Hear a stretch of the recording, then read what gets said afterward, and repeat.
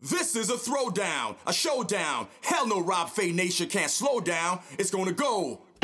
First offense. All the mix. Okay, party people in the house. You're about to witness something you've never witnessed before. Yeah, it's hustle in the house. Yeah, it's hustle in the What house. is going on? I'm Rob Fay. Welcome to your Friday edition of Sports Bar Radio. It is the 22nd day of October, and I hope this particular podcast finds you well. It is raining where I am. It is gray skies. I'm expecting this till probably about the middle of April here in the Pacific Northwest, but in any event, let me try to bring you a little sunshine over the next half hour. Let's get into a bunch of stuff. It is a big scene setter for the entire weekend. College football now just hours away. The NFL's going to go on Sunday with their Week 8. And the NHL's got some pretty big storylines heading into the weekend. I had this conversation this morning with somebody. They said, who is the most underrated player that is currently playing right now in the NHL? And immediately start thinking of the young guys that maybe been in for 2 or 3 years. And then the name Anze Kopitar came up. We'll talk about Anze and his time with the Los Angeles Kings, where he has been the team's leading scorer in 12 seasons. Bonafide Hall of Famer, more than 1,000 points. And I'm going to pose that question to you. You can't use Kopitar as a name, but who is a player in some sport that you think, man, this guy is so overlooked? I'm also going to talk a little bit about Wayne Gretzky and his time with TNT. He is winning over an entirely new fan base of young NHL fans. The question is, do they know who Wayne Gretzky is and how good he was? We'll get into that. We're going to get into the wide world of sports before everything's said and done. We're even going to talk a little mental health. We've got a whole bunch of stuff to get to. So let me get you to that one story that rises above all the rest. Let me get you to the lead. We've scoured the globe for the stories that matter to you. Okay, well, let's be honest, Rob picks most of the stories, so maybe they matter more to him? Anyways, pull up a chair and let our bartender pour you a cold one, because there's a lot going on in your world today. So one of the things that I've come to appreciate is over the last couple of years, mental health within the world of sports is being taken much more serious. There is an acceptance to it that I don't think generations prior ever came close to acknowledging. I remember even when I was a kid, it was just a suck it up mentality. And I know that from my friends that went on to play professional sports that there was so much pressure to be there on the field or be there on the pitch to make sure that you were available every day in every way, whether it was popping Advils or taking some form of painkiller, something that would keep you on the field. Now, that is before you get into the pressures that are there with money and coaches and fans and now social media. I can't imagine the pressures that have come over the last 15 years now that social media is so prominent. But that was a question that I actually thought as I was researching this, is how much more pressure is there on a professional athlete mentally now that social media is a part of the conversation? I think it's a fair point because in the old days, there was a simple, hierarchy. You, the journalists, the fans, and the coaches. And really, it was that simple. But I think of the immediacy that social media brings to the table and how that can be taxing on certain players, because I know that the world's going faster, but there's still 24 hours in a day. There's still a standard 8 hours in a workday, and yet the only thing that has dramatically changed so that we can see this evolution is A, social media, and then B, teams accepting the fact that there is a mental aspect to their game. You can't ask a player to sleep for a certain amount of hours to get the optimal physical benefits from him and then not acknowledge the other side of that coin, which is that there could be a mental capacity that has been breached and they need to simply step away. So what do you do if you're an athlete in 2021? I mean, it's easy for me to sit here in my chair broadcasting to you and tell you what I think, but the reality is what would you think if, let's take baseball as an example here. Baseball players play 162 games in just over 180 days. It is an unbelievable gauntlet of day after day, repetition after repetition of a game that is pretty much about failure. I mean, yes, they say the old adage, if you get 3 hits out of every 10 at-bats, you're going to find yourself into the Hall of Fame. But in a sport that is built on failure and moderate successes for those who can hit 250, 260 and above, there is a lot of pressure there. Then you add in social media, the immediacy of today's impacts from social media. I would wonder if it wouldn't make sense if every player got a care day once a week. And I know, for example, pitching, that's probably easy to do because in a rotation, you're only pitching once every 5 days. But to a guy like, think of Vladimir Guerrero Jr., who played almost every single game this year. Bo Bichette played almost every single game this year. They had a great campaign, but there was never any off days built into it beyond the ones that were put there by Major League Baseball at the beginning of the season. No chances to recalibrate or step away. And some people will say, well, they're young, we got to wait till you're a little bit older. This is where you set the habit now. Let these young players know that your team supports your mental health, your league supports your mental health, and just make it the norm. And I know what you're saying, well, Rob, we need these guys in the lineup, or Rob, you can't soften these players up that much. But what I'm saying to you is in this day and age, for example, this week, former Dallas Cowboys offensive lineman Brandon Knight steps away from football to focus on his mental health. Ben Simmons goes to the Philadelphia 76ers, says, I came back too soon. I'm not mentally ready to come back to this game yet. Now, say what you want about Ben Simmons, but it's tough to argue when a player steps forward and says they're just not ready. Simone Biles at the Olympics, Naomi Osaka in tennis. I mean, realistically, pick your sport right now, and people are starting to understand that their mental health trumps what they do. I look back at the previous generations. What would have happened if we were this accepting 20, 30, 40 years ago? Now, I'm never going to put blame at anybody's doorstep, but let's look back at some of the players that, for example, took their own lives. Some of those players that were really challenged and felt that they didn't have an out, or that they couldn't go to their coach, or that there was nobody there that could support them. It's okay to look at a sport, even in this day and age, with the new pressures that face them. That, of course, being social media for one, the money for another, and simply say we need to find ways now on a weekly basis to make sure that our players can step away and recalibrate, or step away and know that they have the support or the peace of mind to not have to worry about that stuff. The game is bigger, the game is faster, and the game expects more from you than ever before. And it's almost like organizations and leagues now have open playbooks on each other's teams. I mean, analytic is pretty self-explanatory. But what analytic doesn't always get into, I don't know if there's a classification in it in any of the major sports, is how are they? As in, how are they at home? How are they when they're by themselves? How is that mental game? That's where analytic has a blind spot right now. You can talk about how players hit on days after a day off. You can talk about how they hit on Tuesday of the rain, Tuesday of the state of Pennsylvania. You can get into all that detail. But there is no analytic for nature.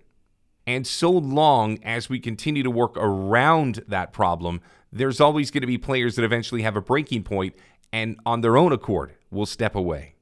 I think it would be great if there was a league out there that specifically mandated days off for player wellness. Now, an organization, for example, in the NHL will give maintenance days, and that is maybe perhaps masked for those who might be having a tough day mentally. But what if it was mandated? What if it was shown to the world that this league, specifically insert league name here, specifically said, we ask this from our players. That includes practice, that includes training, that includes media availabilities, that includes every single thing that we ask them. But on this day, they are clear to get away. There's no contact. There's no communication. If they want to take advantage of our staff that's here for them, great. But if they want to go away and just be a human, we support them on this specific day. In minor league baseball now, every Monday is a travel day. Every specific Monday is a day where they're either on a bus going to the next city or they're simply getting a day to just be a dude. That's a good start, but there is not a tag with it. And I think that's what I'm going for, is I want a league to step to the forefront and say, you know what, we take this so serious that we are going to put this into our mandate. That in addition to bringing you world-class athletes, and we're going to pay them out the yin-yang, we take their mental health seriously to the point that we are infusing it right into our scheduling. I think we're getting close.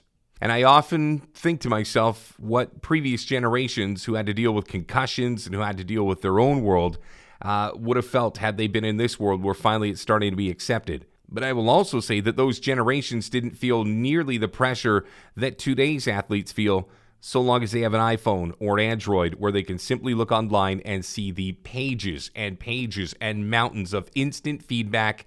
And when they're having a tough stretch, it is probably not the best feedback to read. Some people say, well, I'll just look away or I don't read it. Everybody reads it. You can't get away from it anymore. It is there, it is insatiable, and it is a challenge for many athletes. Some can handle it, and some need a little reprieve. And I'm looking forward to the day where sports mandate it within their scheduling that as much as they ask from their athletes and their teams, that they can balance that with a life that will help keep them mentally strong. All right, let's look into the rest of the world of sports, shall we? We got a lot of stuff. I mean, we're getting ready for the weekend. This is Friday, which means we got college football tomorrow. We got the big boys going on Sunday. We've got a CFL game tonight. We got a whole bunch of stuff to get you. So let me get you into that one room where we house it all. Let me get you into the VIP room. You knew tonight was going to be a good night, didn't you? Guys, the ladies don't want you wasting their time, so get to the point. 10 topics, 10 minutes. Hold on to your drinks because we're about to bring you the entire world of sports before the DJ can pull out the vinyl for his next set. Welcome to the VIP room.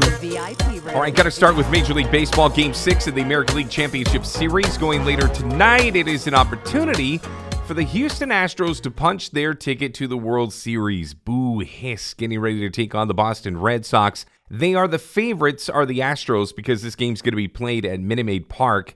It'll be Luis Garcia getting the nod for Game 6. Had a real rough outing in Game 2.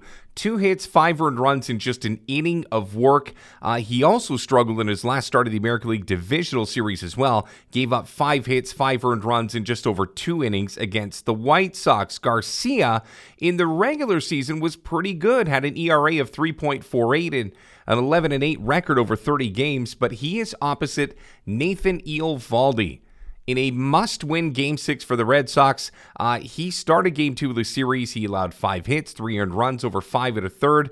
He also, if you remember, came in as emergency relief for the 9th inning of Game 4. He got rocked, 4 earned runs. So you've got 2 pitchers right now that are trying to find their traction in the biggest game of the year for both of these teams. Boston needs to win this to stay alive and force a Game 7. Houston looking for the knockout punch so they can get ready to take on the Braves or the Dodgers. And I think what this one will come down to is Boston's offense. In both of their wins, they got out to early leads thanks to grand slams. Early, like is in the first 2 innings. Red Sox don't need the big one, but they do need to show up and put a little bit of a pressure pinch on the Astros. After all, you can't win many games when you score just 2 runs. Houston's pitching has been good over the last couple of days, which has allowed just 3 runs in 8 hits over their last 2 games. Their offense has been good, but if they can even get decent pitching, they are off to the World Series. Houston, by the way, is 4-1 in their last 5 home games. Tomorrow at Truist Park in Atlanta, it'll be Ian Anderson going for the Braves, 10-5 with a 3.50 ERA. Opposite Max Scherzer, 15-5, and trying to keep the Dodgers alive and also looking to force a Game 7. All right, let's get to the gridiron. I want to start with a little college football. We've had some great response from you online when it comes to us even acknowledging NCAA college football. And I was like, dude, I would do this 100 times out of 100 if you give me the opportunity. So let's get at it. The big game this week is going to be Michigan and Northwestern. I got to think Michigan's going to win this one and win it big. You think about it, after pulling out that close one against Nebraska a couple of weeks back, Michigan, who is 6-0 straight up this year, going to look to continue their undefeated ways against Northwestern, who is 3-3. They have struggled after looking so good last season. Vegas has Michigan as 21.5-point favorites. That seems a little heavy to me. But Northwestern has had a real tough time covering this year. Guys in Vegas love them. And Michigan has been fantastic at home. And you got to think it's going to be another blowout on the horizon. Washington Huskies, 2-4 this season, getting ready to take on the winless Arizona Wildcats. This one down in the desert. Washington's going to win this one. Over-under in this game is 45.5, and a lot of people thinking that this is just going to open up 2 teams that are going to air it out. Should be the Huskies in a romp in this one, considering, again, Arizona has been brutal all season long. In college football rankings right now, in the Associated Press, Georgia has all 63 first-place votes. Last week, they were number 1. 7-0 Bulldogs remain number 1 heading into the weekend. Cincinnati at number 2, Oklahoma at number 3, and Alabama, despite that 6-1 record, the only team with a defeat that is in the top 4. Nipping at their heels, Ohio State at 5-1, Michigan, as mentioned, a perfect 6-0, Penn State at 5-1, and Oklahoma State is a perfect 6-0. Oregon, by the way, is ranked number 10. They are 5-1 going into their game this week. Other teams geographically of note, San Diego State, a perfect 6-0. They come in ranked number 22. All right, let's go to the big boys on Sunday. The Washington football team's most offensively potent player looks like he's going to be questionable for Sunday's road tilt when they take on the Packers. Antonio Gibson still battling his shin. He is listed as questionable for the 4th straight week. Couple of updates when it comes to injury/COVID-19. Bucs are going to be without Antonio Brown. He will not play Sunday against the Bears. Rob Gronkowski with his ribs, Richard Sherman with the hamstring, and Levante David with the ankle, also out for Week 7, as per Bruce Arians. Kansas City Chiefs wide receiver Tyreek Hill and offensive lineman Joe Thundy returning to practice on Friday. Andy Reid does expect Tyreek Hill to be back in the lineup when they take on the Titans. Speaking of the Titans, wide receiver Julio Jones telling reporters today that he felt great. He's been dealing with a hamstring. He was knocked out of last Monday night's game because of that hammy and has been limited all week in practice. A.J. Brown had food poisoning, but he'll be fine for Sunday's matchup against the Chiefs. And Los Angeles Rams running back Sony Michel will be available to Sean McVay when they take on the Lions this coming Sunday. And a little closer to home, Seattle Seahawks 2-4, getting ready to play their second game in a row without Russell Wilson, trying to break that 2-game skid. They're going to do it with Geno Smith under center. Rare that we see this, but yes, the Seahawks are underdogs at home as they get ready to host the New Orleans Saints. Saints are 3-3, Week 7 Monday Night Football matchup. The Seahawks have closed as home dogs just twice since 2018, and they lost both of those games. 4-pack of games in the association tonight. Philadelphia 76ers going to be taking on the Brooklyn Nets. Philly won their opener. The Nets lost their opener. This game going down in Philadelphia. Kevin Durant scoring 32 and 11. James Harden had 20 with 8 rebounds and 8 assists against Milwaukee last Tuesday night, and yet they still lost by 23 points on the road. The bench didn't do the Nets any favors. They were a combined 0 for 9 from the floor in that loss to the defending champs. 76ers obviously dealing with the Ben Simmons saga right now. It was reported this morning that the disgruntled point guard says, as mentioned, he is not mentally ready to play. Philadelphia with a really tough decision on what they're going to do with Ben Simmons. Front office feels he's just too talented to trade away, at least without getting a great return. But the longer he stays on this roster without contributing, it will be a distraction and probably will hurt his trade value in the long run. Other games tonight, Charlotte at Cleveland, Indiana at Washington, and Orlando hosting the New York Knicks. Really quickly, want to backpedal, touch on the Canadian Football League game tonight. Toronto and Montreal, both these teams coming in on 3-game winning streaks. Last time these two teams played, September the 24th, Toronto getting past Montreal 30-27, but Montreal absolutely owned them. 560 yards, 373 of those through the air, and yet Montreal fell by 3. So little shot at redemption tonight at Molson Memorial Stadium. Okay, and really quickly wanted to touch on this. I don't know if you've seen it, and some of us that don't have the right cable packages probably haven't as yet, unless you've gone on YouTube or somewhere on social media to find it. Wayne Gretzky doing the NHL on TNT. And right now, they're doing this whole thing with Wayne Gretzky integrating himself with the TNT basketball crew with Shaq and Ernie Johnson and, Charles Barkley, who's actually a really good friend to Wayne Gretzky. But it's funny to watch Wayne in this kind of a spotlight because so humble, so gracious over all these years. And now to see him where they're kind of showing out his personality a little bit. I mean, they have him on a panel with Paul Bissonnette. Biz Nasty. And it's actually worked really well because Wayne's got a little bit of dry humor to him. He's really easygoing. And again, if Wayne Gretzky's giving insight into a hockey game, nobody's arguing with the great one. I mean, he is the greatest player in the history of the game, at least in my estimation.